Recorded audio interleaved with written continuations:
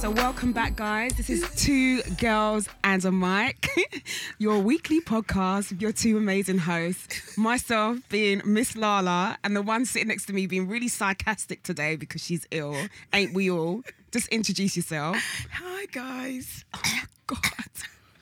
Coughs for sympathy. it's me. No, it's not a man. I sounded so deep and hoarse this morning. I shocked myself. I spoke this morning. I was like, Yeah. "Oh, who's that?" Yeah, so it's me. I've got a cold. I've got a chesty throat. Chesty cough. Yeah. A sore throat. And so, yeah, it's me, Miss She Talks. I'm still doing what I do best, though, talking. Welcome to our podcast. And we have a guest in the studio. Oh, my God. If you guys have been listening, you'll understand why she's so happy right now. The past few podcasts, can I just say that she has been so excited about this particular person coming in, and I have no idea what she's about to do. We do have a running order of this show, but I have a feeling it's going to go clean out the window. So I want to say a big welcome. Or do you want to say it? I was just dancing. Okay. Do you want to welcome the person you've been so excited to see these weeks? Dane. Dane Baptiste. Hi. Woo! Yay! And the crowd goes wild. Thank you. The crowd of two people. It's one of the smaller crowds I've played to, but yeah, I'll take it. How you doing, Dane? I'm good. It's been a hot minute, man. We had to get you into the show. I know you've been a busy bee. Yeah, just working very hard, man, so that when I finally got here, I'd have something to talk about. So, Dane, you've been working extremely hard, and it hasn't gone unappreciated. Thank you. Sits up on seat, Shezza, getting ready. Do you want to rub your hands? Wipe your brow? Want a drink of water? I'm ready. I'm All ready. Right. Cool. We're going to speak to Dane in a little bit, but, we're going to do what we normally do. I'm going to ask you about your week. Shezza, how's it been? Well, in fact, my week has been, it just been a bit blue.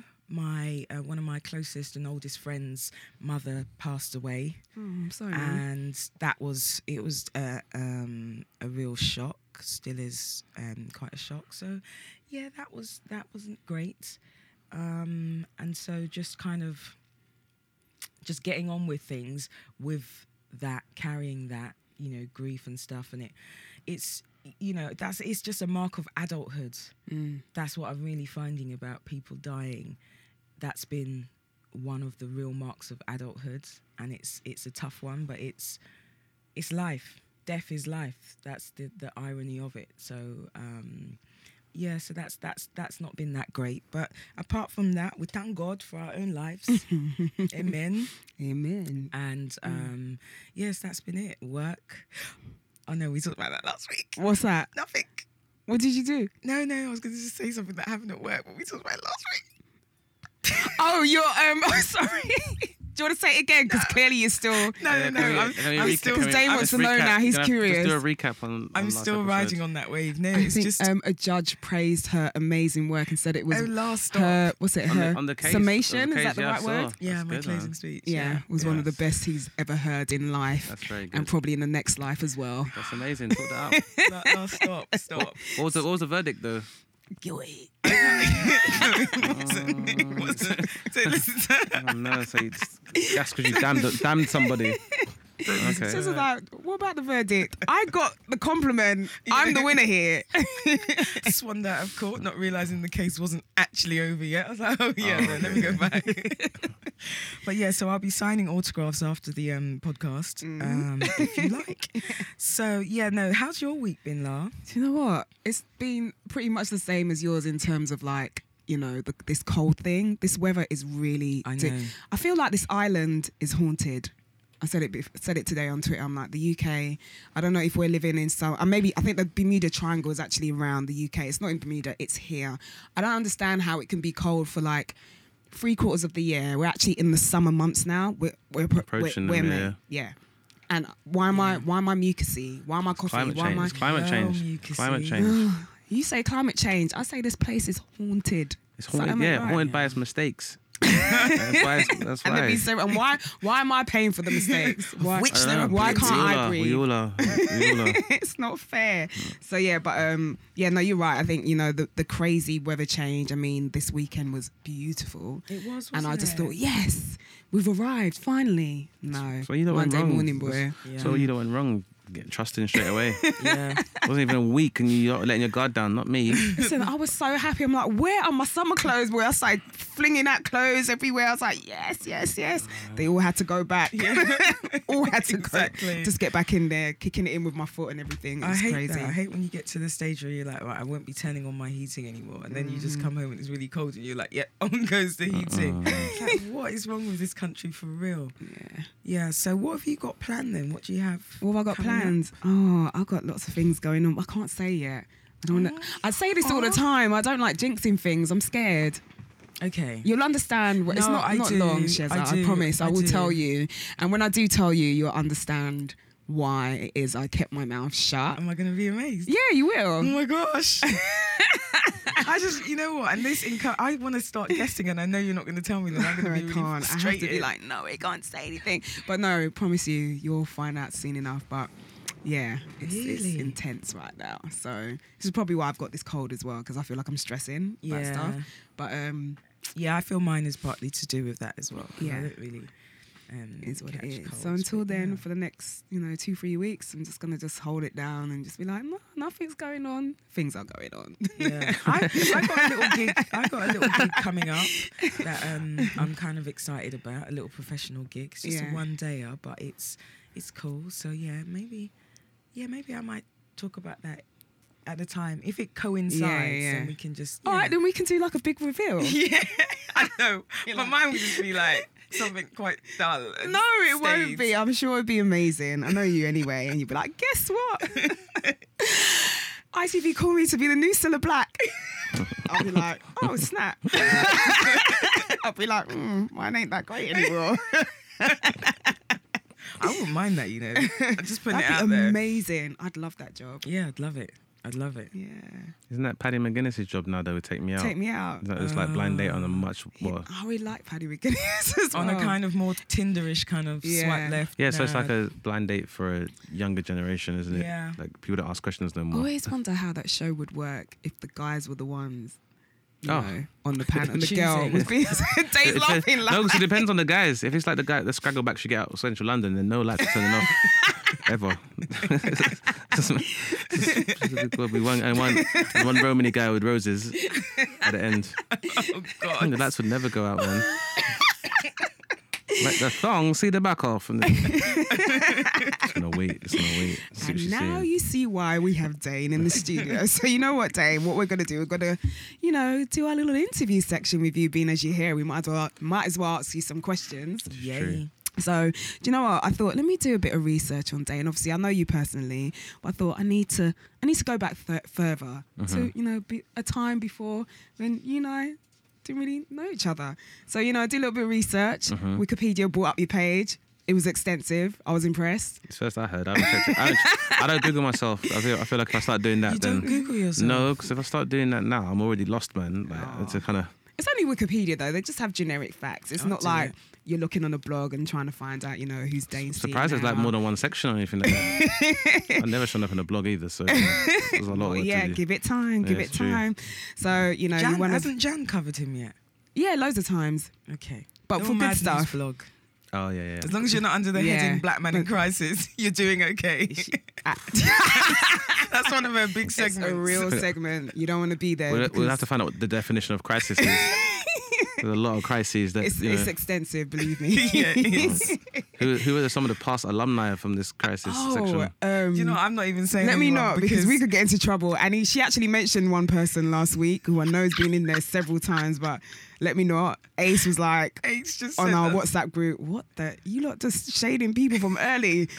Not you lot, the guest. We just ask questions. Yeah, And so they reveal. if you want to know who may have been discussed on that episode, that was episode 20. You can catch it on SoundCloud, Yeah, iTunes. and if you need to find out which black men she's referring to, just go to her page and just type in the search box and Yeah, you'll Mad just see a News. whole roll of people in there. Dane, I'm happy to say you're not one of them, which is great. So far, It's great. Sounds like- just like keep doing what you're doing and Okay. you'll never Oh, okay. be in there. okay. that's But good, yeah, that's good. you're from South, which is always great in my book. I'm from South as well. All right. That was one of the fun facts on there. You've been Boo. nominated. You have fun going to a rave all the time. She's done it all the while. Which is 25% full. About Boo South. I tell her every week, don't come for us. You know how many promoters we've put for university just by attending? About Boo. Hey, so you want to...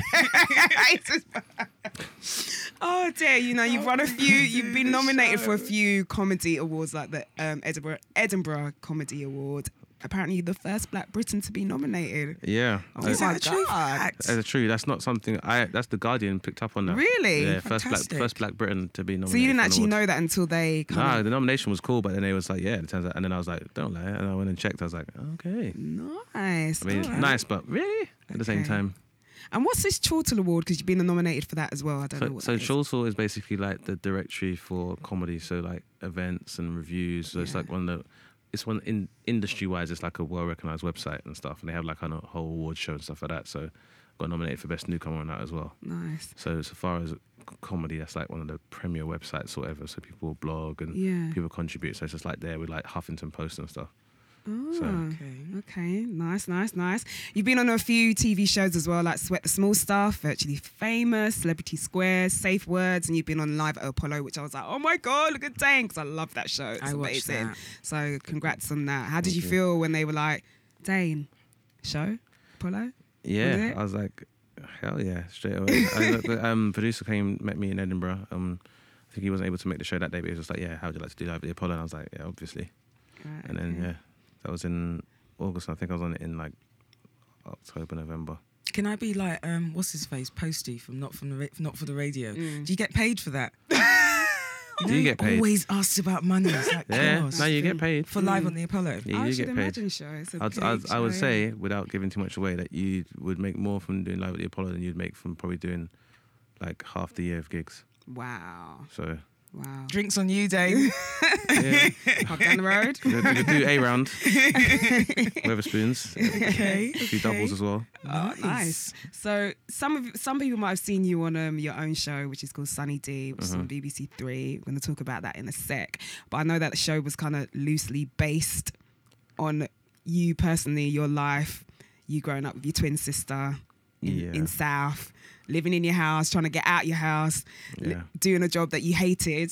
So can you kind of give us a little bit of like what made you decide, you know what, I think my life is so incredibly funny and it needs to be on TV and the people need to watch this. I think the BBC would want this. What made you kind of like go for it? Oh man, like that? It wasn't even as far as that, man. I think it's just, in terms of the journey of wanting to be a comic, I guess with most creatives that most people have something that might be emotionally significant. You think, well, at some point I could express myself, have a catharsis of this whatever outlet I have. And I guess I was always like that. I always wanted to do comedy. There's like certain things that happen. I'm like, oh God, I got to tell people about this shit one day. So that's kind of what the show was about.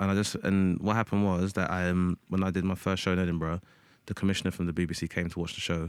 And what they do each year is that they invite like writers and production companies to submit a treatment. And that was the pilot for Sunny D. So I'd written that before I got to Edinburgh.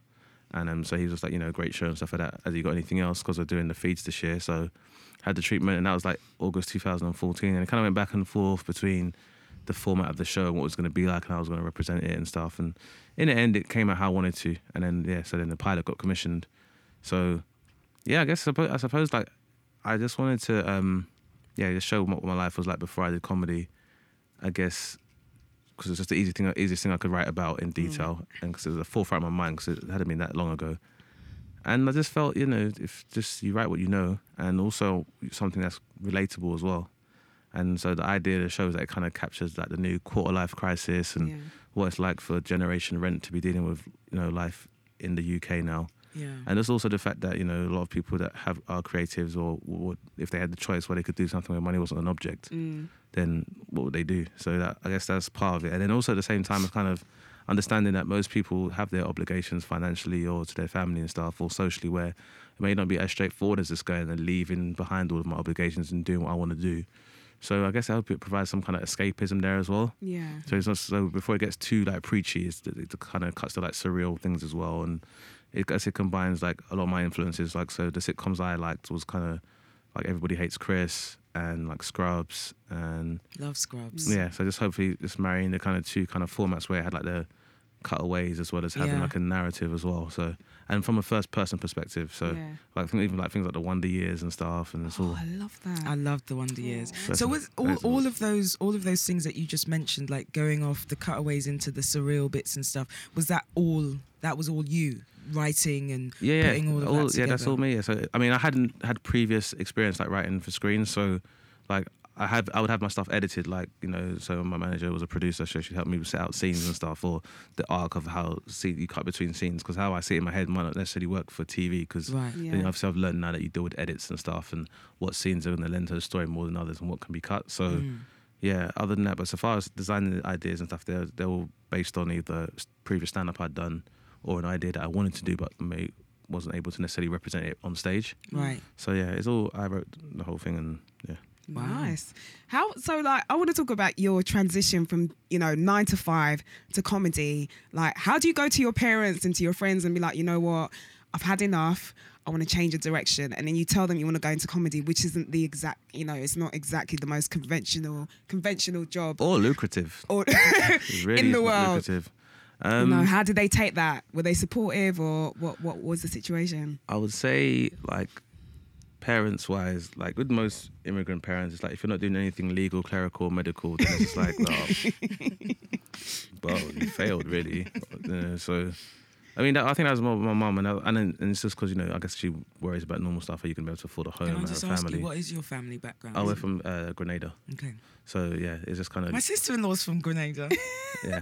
So the work ethic is serious. It's serious. So yeah, that's what I mean. If you're not a doctor or a lawyer, if you don't wear a suit to work, then it's like, well, what are you doing with your life? Or are you doing a job whereby, you're provided like a future in the form of a pension? Just the normal stuff, like just to be a normal square. And I gave it a go. I really tried, I guess. So for a lot of my family members I spoke to initially, like they could understand my frustrations or what I was dealing with, and everyone has dealt with frustrations at work or like with the idiot manager or whatever. So far as that, they all got it. And my dad was always kind of like, well, as long as you're working hard at something and not being a bum. I think that's the first everyone was worried, is like, it's going to be on a dole, it's just going to be on the street, like just hanging out. So I'm not that, no. But did you actually come clean and be like, I'm actually going to be a comedian? I probably didn't. It probably wasn't like a comment out like that. I didn't like step in the front room and be like, guys, everyone be quiet, okay? Mum, you put that Dutch pot lid down. I've got something to say. No, it wasn't like that. But I guess it was just more working my way up to it. Actually, I had to kind of work my way up to baby it. Steps. Like. Yeah. I've got a great new job. Yeah, I'm gonna come. I'm giving this a go for now, and we'll see what happens. I'll be looking for work in the meantime. And, I wasn't looking for work. I was about to say that. I'll be looking for work in the meantime. Baby steps. I had a job. I got another job before I went to Edinburgh for the first time, and it was not going well, really. And then at one point they were like, "Well, maybe we should give you an appraisal," and blah blah. And I was just like, you know what? Nah, I'll just leave. Mum was like, what happened to that job? Oh, I got made redundant. It's crazy. Redundant. Oh, no. Your mum's like, oh, poor thing, my baby. No, she wasn't even like, she was like, why? What's wrong? What happened? Why weren't you? Are you looking for another job? I was like, yeah, I'll get started on Monday. I just went to Edinburgh for like 2 weeks. I went to Edinburgh for like 2 weeks and just left. When was the first time you went to the Edinburgh Comedy Festival? 2011, I think was the first time. Wow. And they went there for like 10 days because I just wanted to see what it was like, because it's the biggest arts festival in the world. It's a comedy festival, but you have like theatre there and spoken word and like small plays, and then you have Dave have like a TV party there the last 2 weeks as well. So yeah, it was just just to find out how that all worked. Okay. And because I was getting into comedy, but as I started doing like more mainstream gigs and being aware of the industry as a whole, it was like, well, everybody goes to Edinburgh pretty much. And so it's just like, well, I need to see what the fuss is about. And yeah, you get there and you see the sheer scale of it. Like they got the Royal Mile, which is literally like, it's like a circus, like a parade. Like every day there's a parade of people, and you'll get like, when you get like even like Japanese kabuki people like plays and improv, and some dude dressed as Predator just stands on the thing. Some guy dresses as Predator and he just stands on his thing like posing for like a month. And he probably makes more money than some people that do shows there. Just has to jump and just be Predator, and then just turn his sticker one time, and then that's it. But you get everything. You get all the comedians, you get artists, a few actors, you get like people dressed up like dinosaurs. And sounds crazy. Yeah, wait, Ace, is that where you lot are going? Oh, I see that now. All right, I like the link. But yeah, I wanted to ask you, because I remember this was a little while ago. You and I were like speaking about, you know, just kind of black comedy. Yeah. And kind of, you know, just you not wanting to be pigeonholed in that typical, I'm a black comedian, I only do black jokes. Yeah. You know, black, whatever. And then all of a sudden you're just doing certain jokes and doing them at certain places. So I know for you, it's a big thing for you not to get labelled in that way. So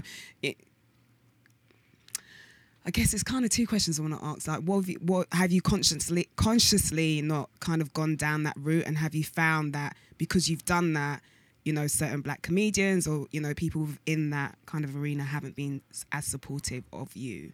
Maybe they don't. Yeah, it's a mixture. It's a mixture of both. So I say I made a conscious decision, not because I, you know, shy away from speaking about my race or speaking about race, but just because, however it's viewed in the UK, like, race relations is not a new topic to discuss in comedy. It's been done, and it's been done very well by, you know, predecessors like your Dave Chappelle's, your Chris Rocks, all the way up until like your Red Foxes or Dick Gregory. So for you to talk about it, even really, like, you watch stuff like The Real McCoy, you had people like Leah Muhammad who, you know, converted to Nation of Islam on TV screens when it was seldom known about other than the States. And, you know, I've met like your Eddie Nesters and Curtis Walkers, and it's kind of, how they did it, they did a great job, and this is why it's so iconic today, like something like The Real McCoy. So for me, I'm happy to talk about it, but if I'm going to approach it, then it has to be in a very unique way.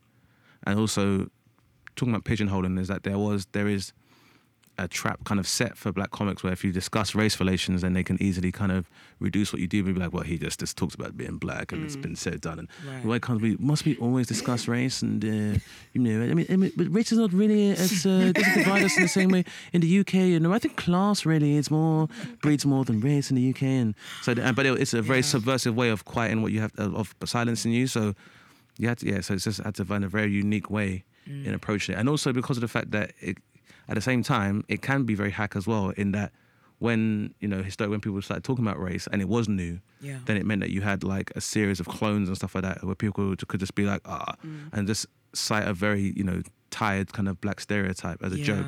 And then audiences would laugh at that and be like, well, I've indulged this, therefore I'm liberal. So, no, he did a black thing and I laughed. So it means that, you know, a black thing. Yeah. No, the black guy came on, I found it funny, which means I'm no longer racist.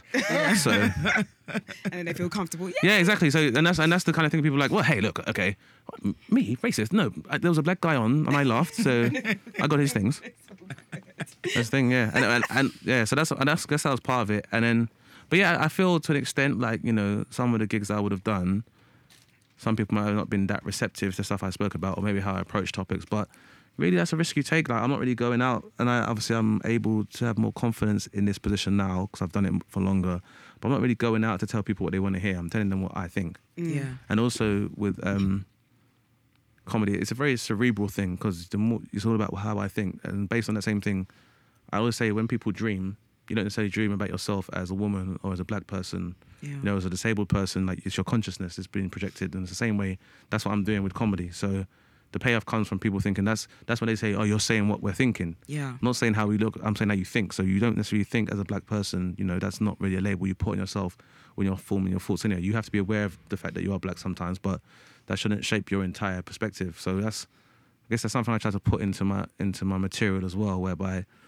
I'm definitely trying to defy the curve of what it means to be black. Because even by me validating certain things anyway, then it kind of reduces us as well in a way. So I suppose, and you know, and it doesn't show any evolution. And it's kind of where I find, like, I've done some shows where some of the topics that might be discussed, I feel like that audience, where they're not in this mob of an audience here, they wouldn't be as narrow-minded. Yeah. So there's a lot of, so for example, like, I'll say, what I've done with some predominant black audiences, there are some taboos, whether there is, you know, masturbation or homosexuality, or, you know, challenging like Judeo-Christian faith. And so if you say anything that people might appear to be, you know, standing out from their audience, then they'll just be very guarded. Right. So I've always kind of tried to challenge that to an extent, not so much just for the sake of shock value, but because it's just opening up the topic for us to discuss it. Because, you know, we don't really have forums politically or socially or even secular institutions most of the time where, you know, we can discuss issues. So, you know, art has always been like an outlet, or entertainment's always been an outlet for, you know, the diaspora to speak about certain issues. So I just try and do the same thing in that respect. But I'm aware that some people haven't taken it to it straight away. But then at the same time, you know, people will have to mature themselves. And I think some of the time, some observations I make, people might not get it straight away. Yeah. But as they get older and they get out into the world, then, you know, they'll realise a lot of stuff I say rings true. So like one example was, I did a joke before about being on a bus at a show.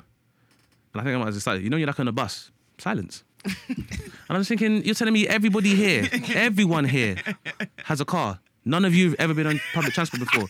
But the thing is, at first I'll be angry, but then it's like, I have to think about like the audience I'm dealing with where they're too afraid to be like, yeah, man, I was on a bus. Oh my God, he's on a bus. How embarrassing. That's how they're people that guarded. They're that guarded where they feel that they'll be that vulnerable if they talk about being on a bus. Like this is a perfect example. Like, you know, when that song Scrubs came out, yeah? No, when Scrubs came out, like, No Scrubs came out, yeah? Right. That made man afraid to be in the passenger seat. I was going to say because that's the influence that's the level of influence that like black entertainment can have on the community, is that if you're on the passenger seat, you're sweating because if two girls walk past you and you get called the S word, that's you. But really, it just makes economic sense for you all to take the same car if you're going to the same place. Is that crazy? Especially now you drive down that motorway now and everything's like carbon emissions and everything's there. So why are we going to take 4 cars to go to the same venue? That just makes no sense. But that's the level of influence people can have. That to this day people are like, I'm not sitting in the passenger. No, I'm not doing that. But that's how you feel. But really, it just makes sense if you're in the same car. See, maybe you forget my train of thought. Okay, so with that being said, do you find like mainstream kind of the mainstream comedy circuit, is it opening up more to kind of black comedians and kind of not thinking about the fact that, you know, they're just going to do black jokes? They'll just do jokes like everybody else, no? I think it's opening. It's opening to an extent, but then at the same time, I suppose there's a lot to learn, I would say, in the mainstream. So they can be receptive, but at the same time, there are some nuances that you know are within, you know, the diaspora that they don't pick up on. Right. And it's probably if they had more awareness, it would work a lot more. And I think there's a lot that could translate that doesn't at this stage, because it's still, the understanding is still quite, it's still very black and white. Still very black. It's still very black and white. Whereas we know really that it's a spectrum. Yeah. And that's what they need to see, really, that it's not as separate as black and white. And it's something I tried to address in great detail at the start of my second show. The second show I wrote was like, because I'm well aware that there's always this stigma about acts that talk about race.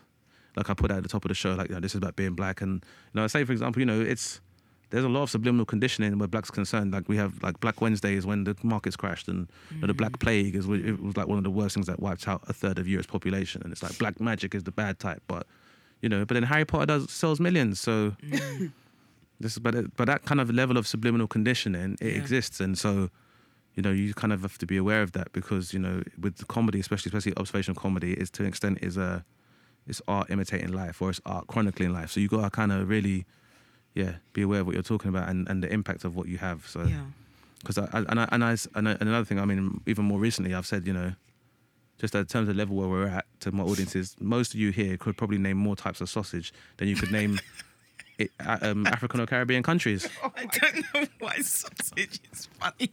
Because it's true. Why gotta be sausage though? Because just to show you the gulf between awareness, where if someone goes to an all-you-can-eat breakfast, like, well, Cumberland, yes. But if you know. But if Igbo and Yoruba cuisine, that's gobbledygook to them. They'll be baffed. What's that? They'll be absolutely baffed. And that's the thing, is that if you can name more types of dog than you can name African countries, then, you know, there's this low level of awareness there. Yeah. There is a low level of awareness that, you know, you could question your average British person on football trivia and what player, blah, blah, blah, blah, blah, blah. You ask them to name like 2 Indian footballers. To be fair, neither could we. But anyway. Why do you have to say we? You can know 2 my Indian level. Would you know? Who you know? Moving on. So that's right. Who are some of your favourite comedians? I really like, can I just say, I really love observational comedy. Mm-hmm. I really like, one of my favourite comedians is Jason Manford. Yeah. I love him. Think he's absolutely hilarious. Peter Kay is one of my faves. Yeah. I'll tell you someone who I'm just lukewarm about is Michael McIntyre, for different kind of reasons. Although I get the funny, but I'm kind of He does the posh boy thing. Yeah. Which I quite like because he's not. That's him. Like, that's exactly. Very white, middle class, you know, lives in a, you know. He played, I mean, and, you know, that's, you know, he's had criticism like most people do, and that's been his critique, is that his stuff is quite bland and it's quite banal. But at the same time, if that's your experience, you can't really have an opinion on anything else or make observations. Well, bought him a big old house in West London, though. Yeah, it's hard. It's hard, but at the same time, you know, I would say if you're going to do, but then he doesn't really go step outside of that. So anyway, so in a way, would not in a derogatory way, but he does stay in his lane. That's so I think that's fair enough. That's where I kind of, because I used to really dig him, and then I could kind of just started to get maybe samey. Yeah, not just samey. Maybe the stuff you go through and how you rationalise certain situations where you might laugh at. If it's not being reflected by someone you're looking at, then you're like, well, I can't really relate to this. Yeah. So that's probably what happens. It's like, you know, a lot of time when I was doing certain gigs, like when I do like a university gig, then people might laugh at like the differences between West Africans and or Nigerians and Ghanaians. But when they graduate and they have to go and get a normal job, they're like, yeah, I'm from Ghana. What's the difference, mate? Then they realise, you know, that all of these kind of little nuances and differences or tribalisms that I've always held dear as differences in the big world, no one cares. They don't care. I remember being in uni once and someone was talking about having coolie hair, and this is Asian guys. What does that mean? I was like, well, it's when a black person says that their hair is akin to Asian. They were creasing. There was like, there's black people who think they have Asian hair. They were all busting up on the floor. They were busting up, and so they should. Yeah. So they should. Yeah. So they should, because we're the only people that do those black shins and be like, I'm half this, and I had Chinese like a week ago, so I'm Chinese, and you know what I mean? We're the only people that try and break it down. Like, you won't hear like East Asians, even though they make up a large population in both Jamaica and Trinidad, saying, "Oh my days, I've got a family from the Caribbean." They don't do that. So yeah, it's just another social ill that we kind of have to look at. But I mean, I'm digressing. Like, going back to, I mean, I like Jason Manford. He's a good, cool guy as well. Like, growing up, I kind of liked a lot of sketch comics because that's what I watched on TV, because you couldn't really see stand-up when you was young. So I liked Victoria Wood, rest in peace as well. Like Hayden Pace, I used to like Cannonball, used to like the Russ Abbott show. Yeah. Remember all that? Trying to make a comeback.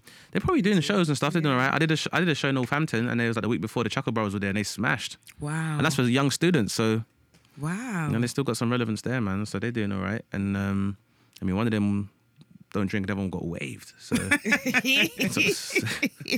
like Femi. He got waved. So, you know, but they're still doing their thing. So I like them as well. I used to like Bob Monkhouse, who used to do I think it was not The Price Is Right. I think it might have been. No, that was wasn't that Leslie Cravat? No. But he used to do the daytime show. Where was Bob Monkhouse? But he's passed away now. Yeah. But I used to do a date. I want to say it's The Price Is Right. But he I used to like it because it's very funny, but it was also very clean as well. Yeah. So it was a really good skill of his. And then I suppose it was like when I got like to my early teens, then I started learning a bit more about stand-up. Yeah. But again, I didn't know, because I'd see most people I liked as actors first. So I saw obviously Eddie Murphy, and seeing Eddie Murphy raw was just like, it was just amazing. Like, because that was like probably one of the best stand-up I'd ever seen. Robin Harris, who was in Baby's Kids, and he was the dad in House Party. He was Kids Dad in House Party. Right. He was a comic as well. And then I had a chip cable box in my house. Okay. So I used to see like a lot of American shows. So I'd see a bit of stand-up. I'd see In Living Colour, which is another sketch show with the Wayans brothers. That's where they started. As well as Jim Carrey and Jamie Foxx and Jennifer Lopez. Was one of the Fly Girls. And then so I like a lot of sitcoms as well, like Nickelodeon stuff as well. Like I used to like Moesha and stuff like that. So, and then I think I was 14. Yeah. Apart from sorry, it just came to my head. Apart from a lot of men in that show, have passed away, boy. I know. Hakeem and Anna Haji. Yeah, both died. It was crazy, man. It was crazy. It's very sad. Merlin Santan, that's him. Yeah, and then what happened? And then I went to Catford Theatre and I saw Russell Peters and D.L. Hewley, who used to present Comic View, and Leo Muhammad. And it was funny because Russell Peters was the opening act, and now he's the biggest stand-up in the world. Yeah, and I saw it, and when I saw that, I was like, oh, this job is amazing, I want to do this. And then I heard Chris Rock's Bigger and Blacker when I was 15. Yeah. That's when they still used to do audio cassettes, and I think it was a Grammy-nominated one. But it was after I heard that, I was like, this is what I want to do. Yeah, I was going to ask you, what was your, was there ever a moment? I know that you knew that you wanted to do it and you had all these kind of influences and you watched all these shows and different comedians and stuff, but was there a moment where it was just like kind of power for you? That's it. I think that was the point.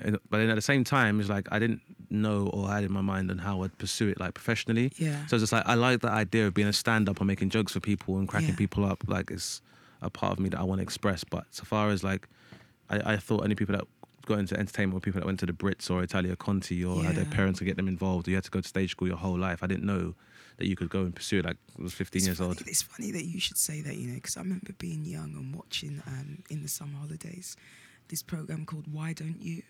Oh, yeah. Why don't you? I remember, and I specifically remember thinking, I'd like to be on that, but I don't think it's for people like me. Yeah. I remember thinking that as a youngster. Yeah. That's what I'm saying. The media can shape your perspective in terms of what you think you're able to do. Because like I've got a friend now he's like an artist and he's a musician, but he was kind of like, I just wanted to be a footballer because it was one of the only times you'd see a black man obviously even maybe slightly at a parallel in terms of being prolific in society. So that's why he said football. And I guess as sports and entertainment has always been like, seen as a viable route for like social mobility. And also like, and then I guess when I was 15, it's kind of going through that adolescent time and you get involved with not necessarily being on the road, but kind of like the hype of where you live and stuff like that. So the idea of me saying to everyone, well, I want to be a comedian and make jokes. And like, I'm not going to do that to like Broccoli Boys where I live and be like, hey guys, I know you guys want to make money or play ball, but hey, I want to tell jokes on stage. Yeah. So hey, plain food. So it's probably something I probably repressed a lot more as well. Yeah. So when you were like at school or out with your guys, were you that funny guy or no? No, I've been with my friends and people I knew I'd have been that funny guy, and it was always like, and humor is always like an icebreaker for most people anyway. And I went to a secondary school, I didn't know anybody, so it's like, how can I open up conversations, get to know people, is by making jokes and and it's like, oh, if I want to speak to a girl, like how can I kind of cut the tension? Yeah. Just by making jokes and relax everyone. And so it was always my kind of defense mechanism. So it's always been something very esoteric for me to always make jokes and get through stuff anyway. So, and it's always been a good way of challenging authority as well. Yeah. Like when I was in school. So if I could assembly, I could do like a skit and I could do or say what I want and not have a teacher control me or have my voice, being controlled by having to raise my hand. So yeah, it was always a go-to thing in the end. So. There was something that I wanted to ask you about, going back to the whole thing of other comedians that you liked. Mm-hmm. There seems to be this thing where they talk about but comedians who are the life and soul on stage, funny, ha ha ha, mm-hmm. and then in their social life or in their personal life, they can be quite depressive and stuff like that. Is that something? I'm not saying that about you, obviously, because we've mingled and I know that's not the case. But what is that? I've just always been curious about that. It may be just a one-strand story that maybe I've just heard and taken to. But it can be like depression can be quite endemic with comics as well, and it's partially because I think it's because of the disposition you have to have. So if you're going to be an observational comic, then the more you know, the more you can talk about. But it means you have to take the time to look at stuff and see. And sometimes certain things they're not going to make you happy. Like if you kind of know, because the idea is that you're putting a new perspective on something. So people are always like, I didn't really think about it like that. Yeah. So then if you're doing that and you have to look for either mine topics for comedy or look at situations for the slant, then you might find out something that's going to depress you if you sit there and ponder it. So that's probably part of it. And I guess, and then you make jokes on stage because that's how you rationalize it. Yeah. But I always say to people, like, if they're like, well, how come you're not always funny off stage? It's because, like, so, oh my God, why aren't you funny off stage? It's because tell me a joke. Yeah, and that's what people are like. But it's like, that would exhaust you if I was like that all the time. If I was always on, because not every situation, comedy doesn't suit every situation. And I have to have that kind of self-awareness, number one. Yeah. And then number two as well, it's kind of like, then you would have there'd be no light or shade to it. I'd have to be balanced as a person if everything was just a joke. I was just thinking about I know when you said sometimes you've got to turn it off, but the thing about me, I like to laugh. Yeah. And there was a member of, I don't know if I should say this, well, there was somebody in court today. What did you do? Oh, you got to tell us now. I started now. I saw them in court and they had like a waist trainer. But the waist trainer, it wasn't under. It was over these. Wait, the cloaks that you lot wear. It wasn't a lawyer. Lala obviously wasn't a lawyer. She says it's at work. Yeah, it was. It was in the courtroom. But I in the courtroom with a waist trainer. I think it was. Yeah, but it could. It may be. I think it was a medical one. Could have been a medical one, or you go in Penn. Then why not have waist trainers when you get to the yard? So Anyway, might as well have one. I just saw the person and I thought that surely should be under your clothes. But the thing is, the lawyer that's in this case with me, who's part of my client's legal team, we're just both the same. So we kind of looked at each other and I just said, don't. Because if he had said a word, I would have just been, been laughing. So it was just because you said, sometimes you got to turn it off. Sometimes. No, sometimes you can't. Sometimes it's involuntary. But I think but at the same time, it's just time and place. Because comment's about timing, and it's just time and place when it makes sense. But I would say, yeah, you do get a lot of comics that can be quite depressing, and it's also because of the lifestyle. Because essentially, you might go to a place where you don't know anyone, a town where you don't know anyone. Then you have to go on stage and be funny, which you can do. But essentially, you're still making strangers laugh. You don't know them, and the interaction you have with them is only like maybe a 20-minute instance of intimacy where you get to know these people. You don't know them. So then what happens when you're finished? You're going back to your lonely hotel room where you're by yourself, or back to your car to drive another 4 or 5 hours back home by yourself. And then that sounds quite solitary, actually. Yeah, it's super solitary because then and people just come, oh mate, you made our night. Me and my missus, we loved it. It's our anniversary. Bye. I gotta go. Yeah, that's what happens. It's like I remember I did this competition for BBC. Yeah. And my heat was on my birthday. Yeah. So I had to drive to Manchester on my birthday. It's like 4.5 hours, do the show. We got runner-up, so I didn't even win it or whatever. Sorry. But then drove back and I was like, I haven't eaten for time because I can't eat before my show because I get too nervous or whatever. Stop and get some food. I'm eating a chicken mayo by myself in a lay-by. And Newport Pagnell Services. Oh but that's the life though, innit? No, but you see, at the time I was just like, what am I doing with my life, innit? Like, but now I can look back and laugh because it's like, that's how pathetic you have to be to chase the dream. That's what you got to do. So that's why it's saying. But it's that funny now. But that's what I'm saying. It's just timing. By the time it's just like, right, it's sad, bro. It's not even a McSandwich. It's a mayo from the Pound Saver because I need that extra. There somewhere. I need the extra money for the. I can't burn it all on petrol and toll booth. I've got a budget. So it's regular fries too. It's a tough day. What? I think I had my own bottle of water as well, like from the gig. Couldn't even get a Coke. Yeah, so I'm saying even a Coke on. No. It's you by yourself. That's it. And refreshments. Yeah, and refreshments. They say that making a woman laugh is the way to her heart. Do I need to leave the room? No, I just want to probe Dane's just say the word, I can go. No, stay. So, have you ever used comedy to work your way into a situation? Ooh, I think to be honest, always. I always, because it's just a normal part of me though. Because you wouldn't just sit there and be boring. As a friend of mine actually said, that's the thing is that a friend or a girlfriend. No, this is a friend, a male friend who is he's happily married and has a wonderful family. Has a wonderful family as well. But he was saying, this is the difference is that. You could be a very rich man and you can take a woman somewhere very nice and you can have a nice dining experience, for example. But if you can make somebody laugh and make them happy, it doesn't matter where you take them. So, because people will remember that, like, the time they had. It's like even with your own friends outside of, like, a romantic capacity, with your own friends, like, if you do something and it's jokes, you'll remember that more than what you ate or what you wore. Because it's always emotion that helps you remember stuff. So that's true. That's why, I'd say I use it all the time. Not just because this is how I'm going to get in there, but it's just if you're going to speak to somebody, you want to break the ice and you want someone to relax in your company, then you want to make them laugh at the same time. So have you ever used your funny in your funny? Oh Jesus! Subliminals everywhere. But carry on. So I'm thinking of fanny. Funny with a PH by an A and 2 L's in the US. Have you ever used your funny disposition within a relationship to like maybe smooth over a bad situation or anything like that? I guess by that point she probably don't find you funny. Guess sometimes it's hard to do. I suppose you're a normal person. I think probably the issue is more with relationships is that a girl might think, well, if you can make me laugh, and being aware of what I just said that it doesn't take money, then who else is he making laugh? I don't know why that's funny. That's how it is. It's like, and I've had that problem with relationships where it's like, had a good time, did you? Make everyone laugh? Clown? Is that what you do? Have to be everybody's best friend, don't you? And that's the thing, and I'll think about that, like, I'm a clown. And then I have to think about it. But then that's what some girls be like, so you're making everyone laugh, are you, Mr. Funny Man? And then I'll flash forward. I'm eating a burger on my J's. On a lay-by. In a lay-by. And the petrol's so expensive.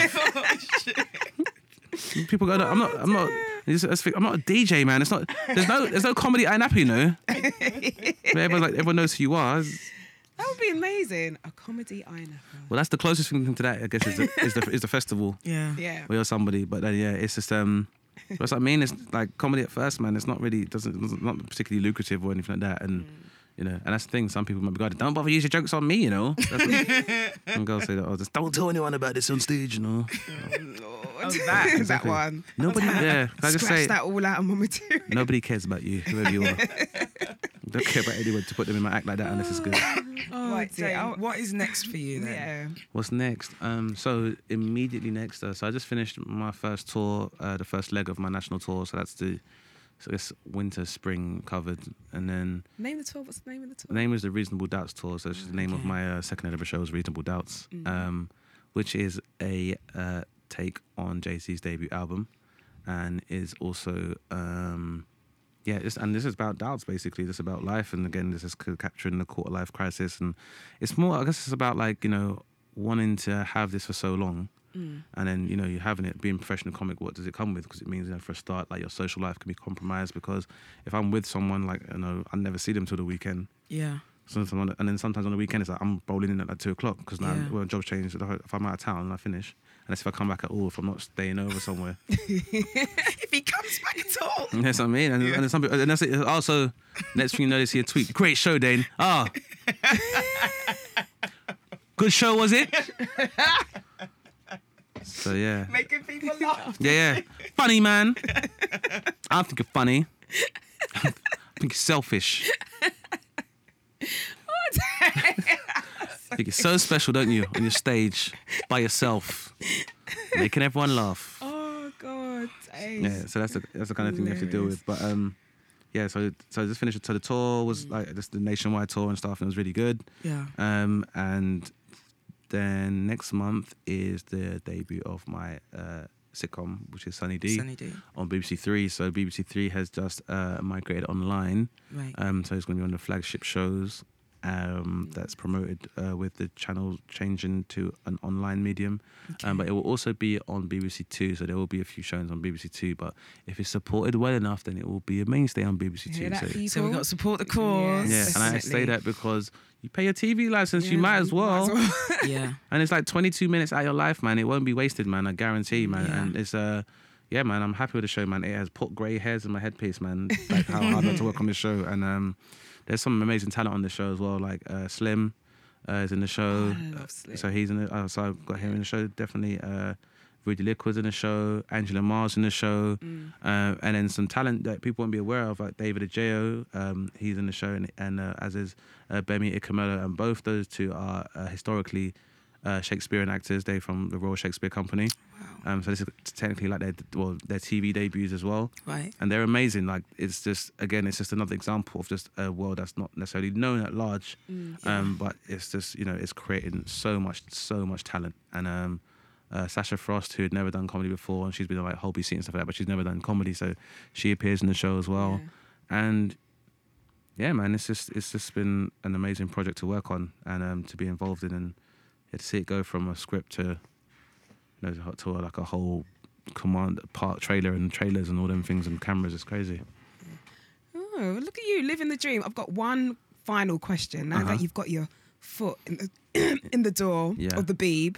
Has there been anybody there that you've kind of been like, I'd love to work with that person, or just anyone in general? Because I'm sure you've come across loads of people. I've come across loads of good people, and I've chanced it where I've kind of blagged it where if I'm not working with them now, then I'll work with them at a later date by just name dropping them, in the right time. But at the same time, so far as the show, there's a lot of talent in the BBC on both sides of the camera that, again, people aren't necessarily aware of. Yeah. And, this show, this is like a 4-episode show, season.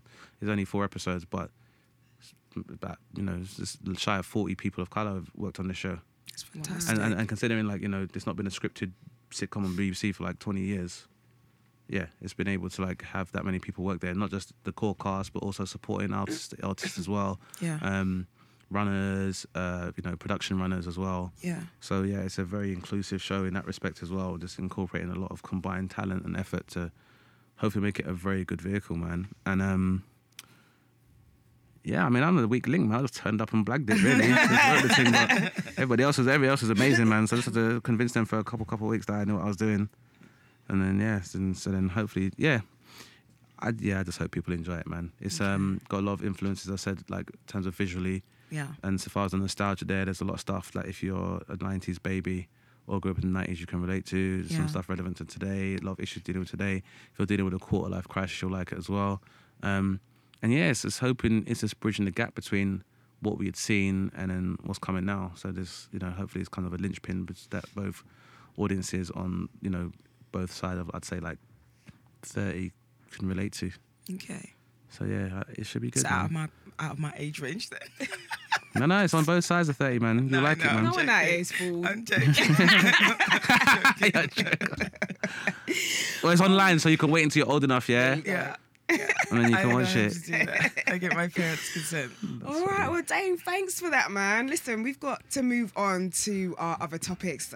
Hopefully you'll stay around and add your 2 cents to what we're going to be I'll try. discussing. What time is it? Yeah. I'll try and stick around for a bit. Right. Dane, don't get Hollywood on us about what time is it. What time is it? I have to keep going out to keep... Lock the door. I have to keep creating the stuff that gets no shows like this in the first place.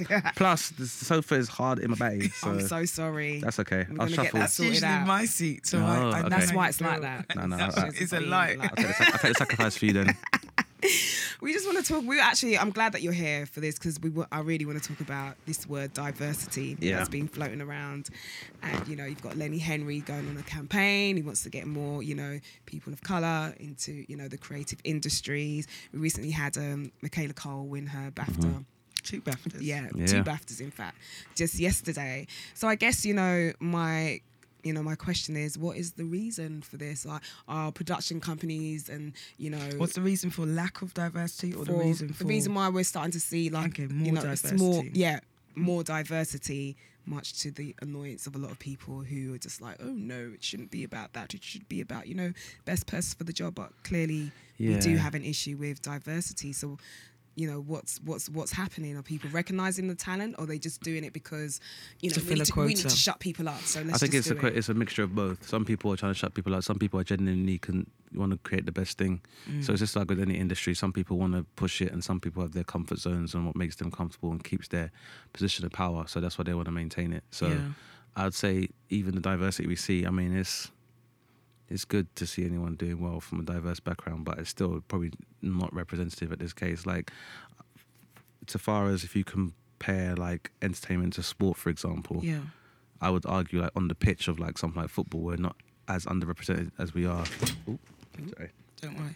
So it's not as underrepresented as we are in like, entertainment, for example. And I always feel like, where they say like, it's diversity for the diversity's sake. It's like, look, man, if I can watch a film about a post-apocalyptic Earth where the only people that survive are middle-class white people, even though in Africa you got child soldiers and in India people all climbing on garbage looking for scrap metal and food, you're telling me that if something happens to the planet, these are the only people that are going to survive. All these hairless people with no scratches are the only people that's left. Then if we could indulge, they're all clean fingernails and people, and the hair's not even one scraggy. I've seen even when white people go scraggy and they go travelling and there's dreadlocks and things and sandals, and then these people are all not even hair or no growth or nothing, not even armpit stubble. So if we're gonna believe that, then we can believe then diversity should be absolutely fine. And in terms of like the case of Michaela and stuff, like she's gone ahead in leaps and strides, and deservedly so. And I guess it gets to a point where people can blag it for a while and they can produce stuff they feel represents them. But the landscape of television has changed now, not just television in general, but just media as a whole. So people don't have to rely on you anymore. Yeah. Whereby and it's the same with music. And yes, the argument has been very recently in terms of like Brits So White, where you've seen some amazing strides being made by independent artists from the black community who've been marginalised by panels for like, like the Brits, for example. Yeah. So I would say it's It's kind of gotten better, but I think it's gotten better because of the initiative taken by people from diverse backgrounds, rather than waiting on the the establishment to acknowledge them. Yeah. And maybe that's the lesson that we should take. Really, is that while it's been annoying and it's been unfair or it's been tough to not be recognised or have your efforts validated by these institutions, I'd argue if you can continue to do what you want and realise, some financial reward from it and continue to do it while you enjoy it, then it doesn't really matter if they don't acknowledge it. And that might come from my own personal experience whereby, I've done well and I've made it to finals of competitions, and then, the audience response has not matched the judge's response. Right. So I just got to the point where I don't really care what they think. Yeah. Because at the end of the day, they might choose someone that represents them or they find comfortable or they find more palatable because their experience reflects their own. Yeah. Even though it's not the reflection of what the audience want. Yeah. Which is fine in this instance, but what will happen long term, and it's the same with, especially in a post-social networking era, you can continue to put on people you think makes you more comfortable, but you'll hear about it online. You can't avoid that. Right. You'll get the feedback will be real in it, and I've seen that a lot of the time where it's like, I've done shows where people are like, this is the guy he's the guy we consider at the moment, so we put him on. He just get brushed on Twitter. It's like, this is rubbish. He's rubbish. I don't understand. It's like why he's rubbish. So and that will happen. You can't lie. You as well. And they'll add people like, this person's rubbish. Why are they on there? And it's hashtags, and people will find out. And there's only so long. And that's the thing, is that the same metric that people now use to qualify what's good and what works. So this has got so many hits and this has got so much, retweets and whatever. Yeah. That's to say, it can be, it can be your curse as well as your blessing. Where if you continue your old practices, then you're just gonna look rubbish, man. And it's like, what I'd say personally, a lot of this comes from a superiority or imperialist complex. And all I would say is that in terms of diversity is that if they want to continue doing that, that's fine. But there was a time when English people would be talking about football. And they'd be like, blah, blah, blah, blah. And Americans would be like, we don't care about football, blah, blah, blah. And English people are like, well, whatever, at least we're better than you at football. That used to be, Englishmen could always be like, Americans got this and that and sport and whatever, but we're better than them at football. Yeah. Not the case anymore. It's not the case anymore. Because the thing about Americans, the thing is that we know that the diversity we see in the States is probably a lot more so than the UK. Yeah. And the reason for that is that while we are well aware that there's a lot of racial inequity in the States, they want to win. Yeah. And they'll do whatever it takes to win. So, they'll have a full team of black people in their NFL team or their Olympic basketball team because they care about the win. Yeah. Whereas the UK have an imperialist complex where they have to emphasize stuff like class and stuff like that. So it's like they don't mind losing as long as it's done with class. And they go like, well, we kept our dignity and blah, blah, blah. Yeah. But then... And applauding losers as well. But they've done that for years, man. They've done that for years where it's like, well, we've done a great effort in England, the England football team. You're not even in top 10. You invented a sport, you're not even in top 10. And what's the saying? England gave football to the world and now the world don't want to give it back. Somebody said that once. I would say you let them take it though. Because all this time when you're giving your friends jobs and... this whole thing of nepotism and stuff that you've done for so many years. Yeah, it'll make you comfortable, but long term, if you're not having any kind of, meritocracy where you're letting good people do well, then you see what happens. And the thing is, it's the same way, like, for example, The Wire is the highest, most majority black cast since Soul Food for years. It's like the biggest film with the biggest spectrum of black talent. Yeah. One of the most successful TV programs ever. Yeah. So that's not an excuse. Yeah. But the pool of talent that's come out of that. That's what I mean. From Idris to and that's a perfect example. The guy that played McNulty. Yeah.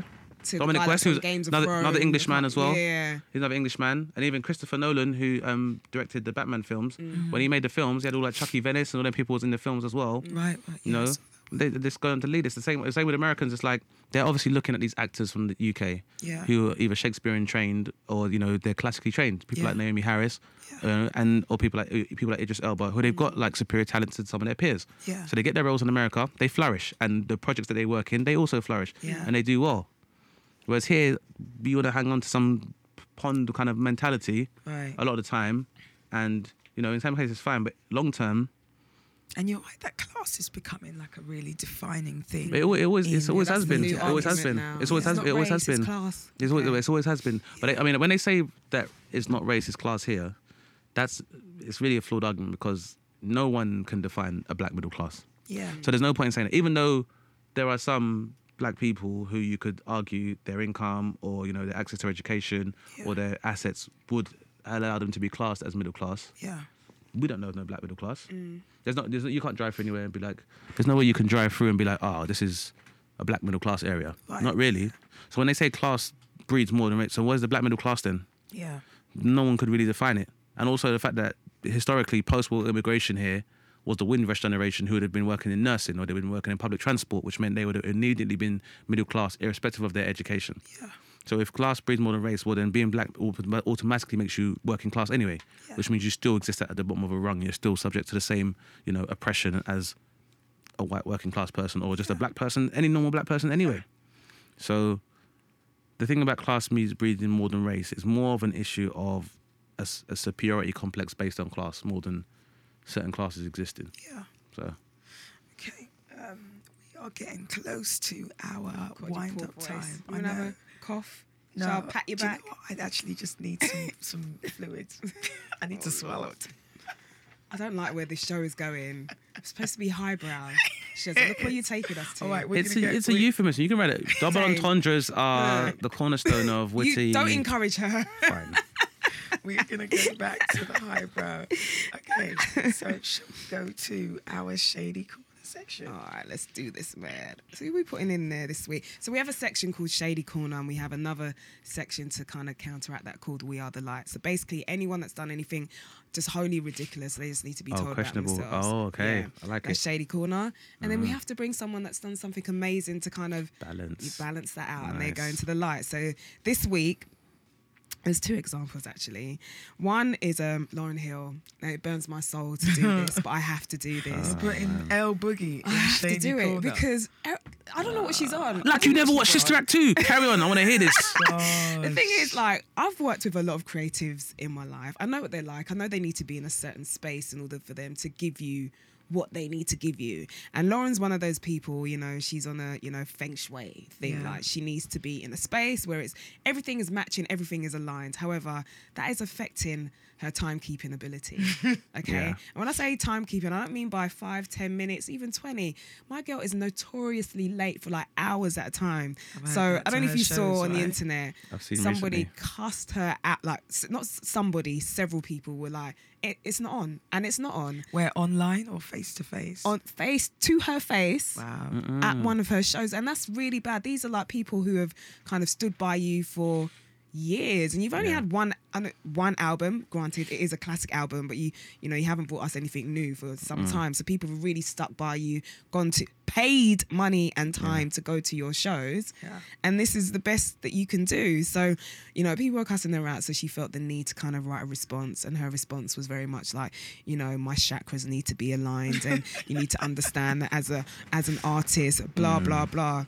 It needs to be aligned, my pocket with my money. Yeah. I think I could understand, like, working in industry, I understand why some people, like, who are considered to be crazy and stuff like that are the way they are, because, like, industrial pressures can get to you. Yeah. But you have to, your loyalty first and foremost to the people that support you.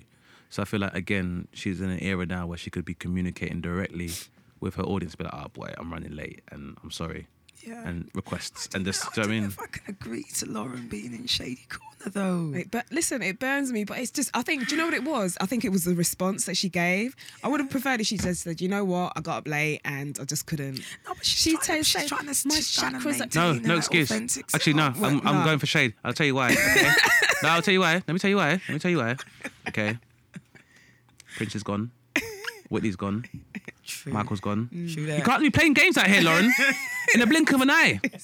In the blink of an eye. Afeni's gone. So far as the Conscious Sisters, there's not a lot left, Lauren. Stop playing games.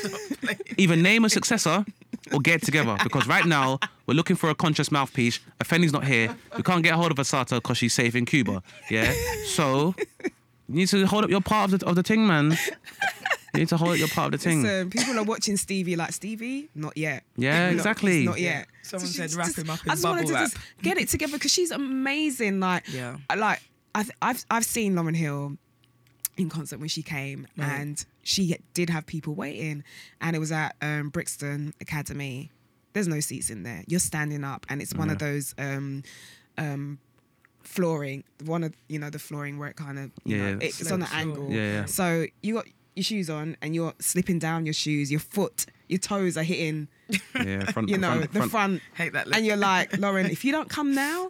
And you know when foot pain licks you, you don't care about anything. It's like a hungry pain. When you're hungry, people are trying to talk to you, reason with you. You can't be spoken to because you just want to go off. And there's no, as I'm saying, it's all tension and things, and like no, it's not good enough, man. Like, but why did you make me do this? Not for the fans. The fans have come. I'm being one round. I think I'm with you guys. Yeah, they know that because it's just the fans. Like, and if you're dealing with other people in the industry where they was being like long, you should be like whatever in it. She goes, I told someone to, you know what I mean, where they can go, whatever. That's fine. But the fans, and to be honest, man, they're patient fans. Yeah, they are. Some people wouldn't like wait around. You know, the mob nowadays are fickle. People are fickle. You be on Twitter. She's crap. Someone coming out now who just dropped one big album, and if you left it 3 years, just 2 years, couldn't do that. You can leave it 2 years. That's your career done. Yeah, it's over. Where's India Ari, man? If you don't want to do the job, Lauren. So Lauren, I'm hoping that you redeem yourself in the near future, because that did burn my soul to do it. I can't believe it had to be done. El Boogie's in Shady Corner. I know. Don't worry, she's gonna redeem. Remember, herself. shade is a spectrum, man. It could be like it's not even like a deep shade, innit? Like she could still feel the heat. In the corner, man. But she's hovering. I'm gonna say she's hovering. There's hovering room for her to come out. Yeah, that's what I'm saying. You can always escape the shade. And at the end of the day, look, like I said, the fans, okay, by the same token that you're conscious of your need for like your chakras to be aligned, you should also be conscious that if you have a gift, that you need to share that with your fans, and you need to be a source of inspiration, or speaking as she speaks, like the holographic projection of the inner self. You have to replicate that within your people. Replicate that good nature. Higher level, man. You can't be moving with them green chakras and them low chakras there. Them low grade chakras. Yeah, them crown chakras, man. It has to be like them indigos and them things, man. Think about it, man, Lauren. Well, listen.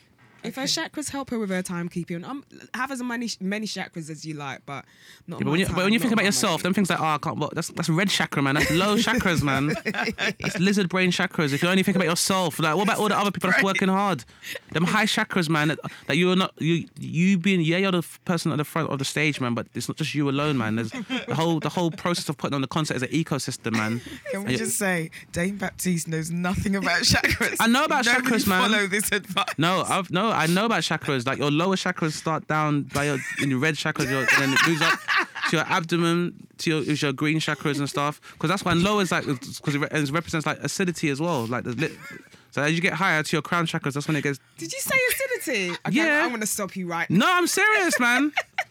Because when you only focus on your physical needs and them kind of things like food and like sex and stuff like that, that's like your body's not at its right levels. Your chakras not aligned properly because you're only satisfying what's called your lizard brain, which is just your most primal carnal needs. But when you got like I think you've made up lizard brain. All right, okay.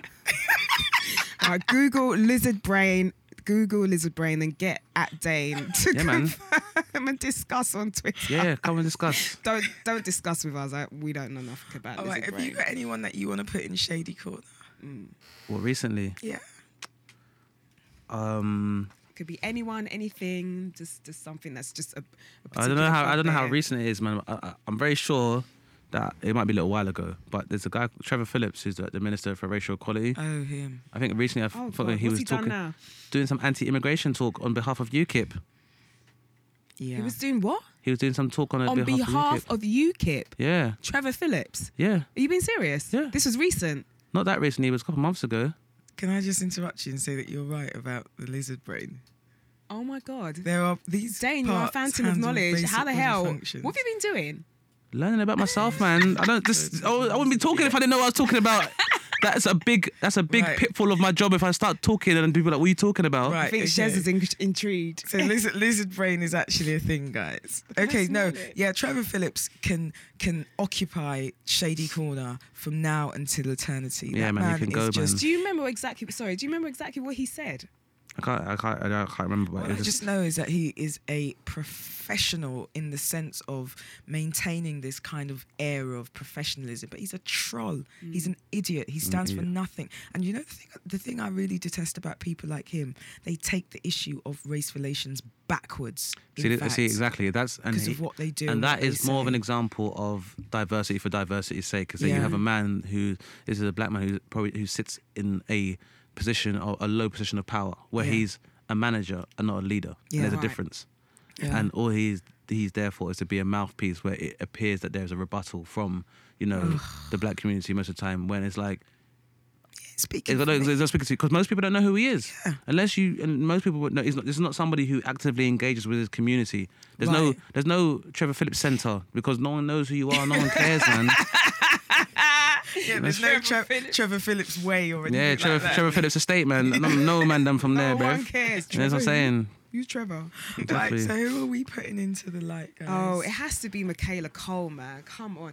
Yeah. Shaz, do you remember the first couple of shows that we did? Look, I think it was the first 2, maybe first 3. And you were buzzing and about I said, Chewing Gum. I said Chewing Gum is like one of the best shows on TV. Yeah, you the called way it. I cackled You called at it. that show. Yeah, it's a good show, And now man. she's winning BAFTAs. Yeah. Like, wow, my girl, you see me? We put her in last week, though. She was in the light last week. Was it for her? Yeah. It's for her. I think Chewing Gum got commissioned for another season, so Yeah. I put her in. Okay. You Are the Light, and now she's winning awards left, right, and centre. I love her to bits. That's fantastic. I'd actually like for you and her to do a little something. I'd like to meet her. I'd like to meet her and pick Creatively, Oh, some because writing. I'm earmarked staying for my friend. for greatness. Yeah. Okay, all But right. it- I'm just saying, she's in terms professional. Okay, Professional, always professional. No, I've never met her, but like from what I've heard and what I like, as well as obviously what she's created, is that she's very hands-on. Yeah. She's someone who's like, this is exactly how I want it, and this is how. And She said that in her after awards sit down interview. and that's basically the that's what a lot of people say about her, is that she and that's something I hope I was able to emulate with my sitcom as well. Yeah. So yeah, man, yeah, it's definitely. She's definitely in the light. Praise her, man. It's yeah, and that's the thing, man. Is that it's one of those things where even if some people don't necessarily get what she's doing, then it still opens up the door so that people's palates are now open to the idea. So it might be someone that is a bit more in key, but yeah, man, no, she's definitely a breath of fresh air. Yeah, and that's the reason why I want to bring her into the light, is because of her. and also her. She wore mum's dress as well. Her kente beautiful. dress was It was amazing. Go on, mummy. Mummy needs to start a line right See, now. and you know, so how important, and that's the thing, man. It's like she's made 2 statements yeah. without even talking, man. And sometimes that is so important in that medium to kind of make people know Use what you're those about. platforms and Yeah. just Yeah, let you people can, and know you that- can. You know, she's shown solidarity on a number of levels in that respect, and yeah, it's cool, man. I loved her response to That's what I was just about to that comedian T-Boy. Yeah, I saw. That was amazeballs. on Twitter. I'm glad and it's I'm like- glad you lot said it, and I didn't have to mention it because maybe I'm kind of gagged because I'm in comedy. Oh, okay. Okay. No, we'll talk about it for No, you. but it was- So, No, I remember that. Yeah, you talk about it. basically... I was on the ad lib. Oh my days, not right? Okay, hold on, let me start. So basically, he complimented her or bigged her up on her series. I think did he big her up for the for the first. BAFTA? Yeah. Okay, and then she replied to him quite graciously, "Oh, thank you," and pointed out that he had paid her one of her first episodes of online abuse by talking about her lips. She's got very full lips, very beautiful lips. Talking about her lips On Top Boy, on cussed her out, Top, innit? yeah, on Top Yeah. Boy. So he'd sent her. I think he'd atted her in 3 tweets, which was just like, who does that? Someone that was looking for a cheap laugh, boy, but just, Right. you never know. You never Cheap know. laugh, but- Cheap laugh, you never know. That's the thing about Right. as No advice to condition comedians, is man. permanent, Cheap right? laughs, man. Especially if you want to put something online, make sure it's immortalized on there. So it's count to 10 first. Yeah, you know. Because you think Like, you and that's use good advice yeah, to everyone. because that's everyone. You take count to 10 first, because you see that's you trying to get a cheap laugh. Your things like, oh my days, this girl's blah Yeah, blah blah. and look at Now her look at her now. Yeah, Right. yeah. Now I can guarantee where they're like, oh, so we've had this shit from this black guy. What do you think, Michaela? They'll ask her first. They will ask her first. Oh yeah, him. That's you. That's Ain't you. You gonna make finished. And that's it. That's you. But she was really gracious in her response to him, and he was quite equivocal about saying, "Oh, you know, I can be a man and I can stand up and say that I was wrong and da da da da." But I don't think he ever really just said, "I'm sorry. Yeah. I shouldn't have said that." That It's really one of wasn't those funny. apologies where it's like, well, if I offended you, Yeah. clearly you did. Not Yeah. if I, because the suggestion by saying that is that, well, I'm not really sorry, but clearly you are, and I just want to put it on, On social record. media that Yeah. I made somewhat of an Yeah. attempt Well, I mean, at an apology. but it's his ego as well. I guess he's trying to salvage a part of his ego, because he basically, I mean, Because she aired him out. yeah, she aired him, man. She got him airs nicely. him. And remember, Airs and him. those 2 comparative followings now, Yeah. Like, that's a BAFTA winning talking to... and that's the thing.